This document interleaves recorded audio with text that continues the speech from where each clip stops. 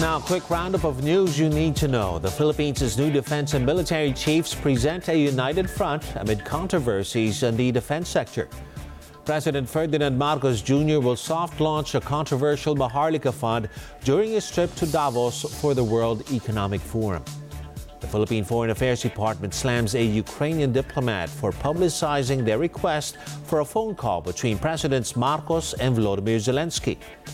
And Manila's central bank governor says the worst may be over for Philippine inflation.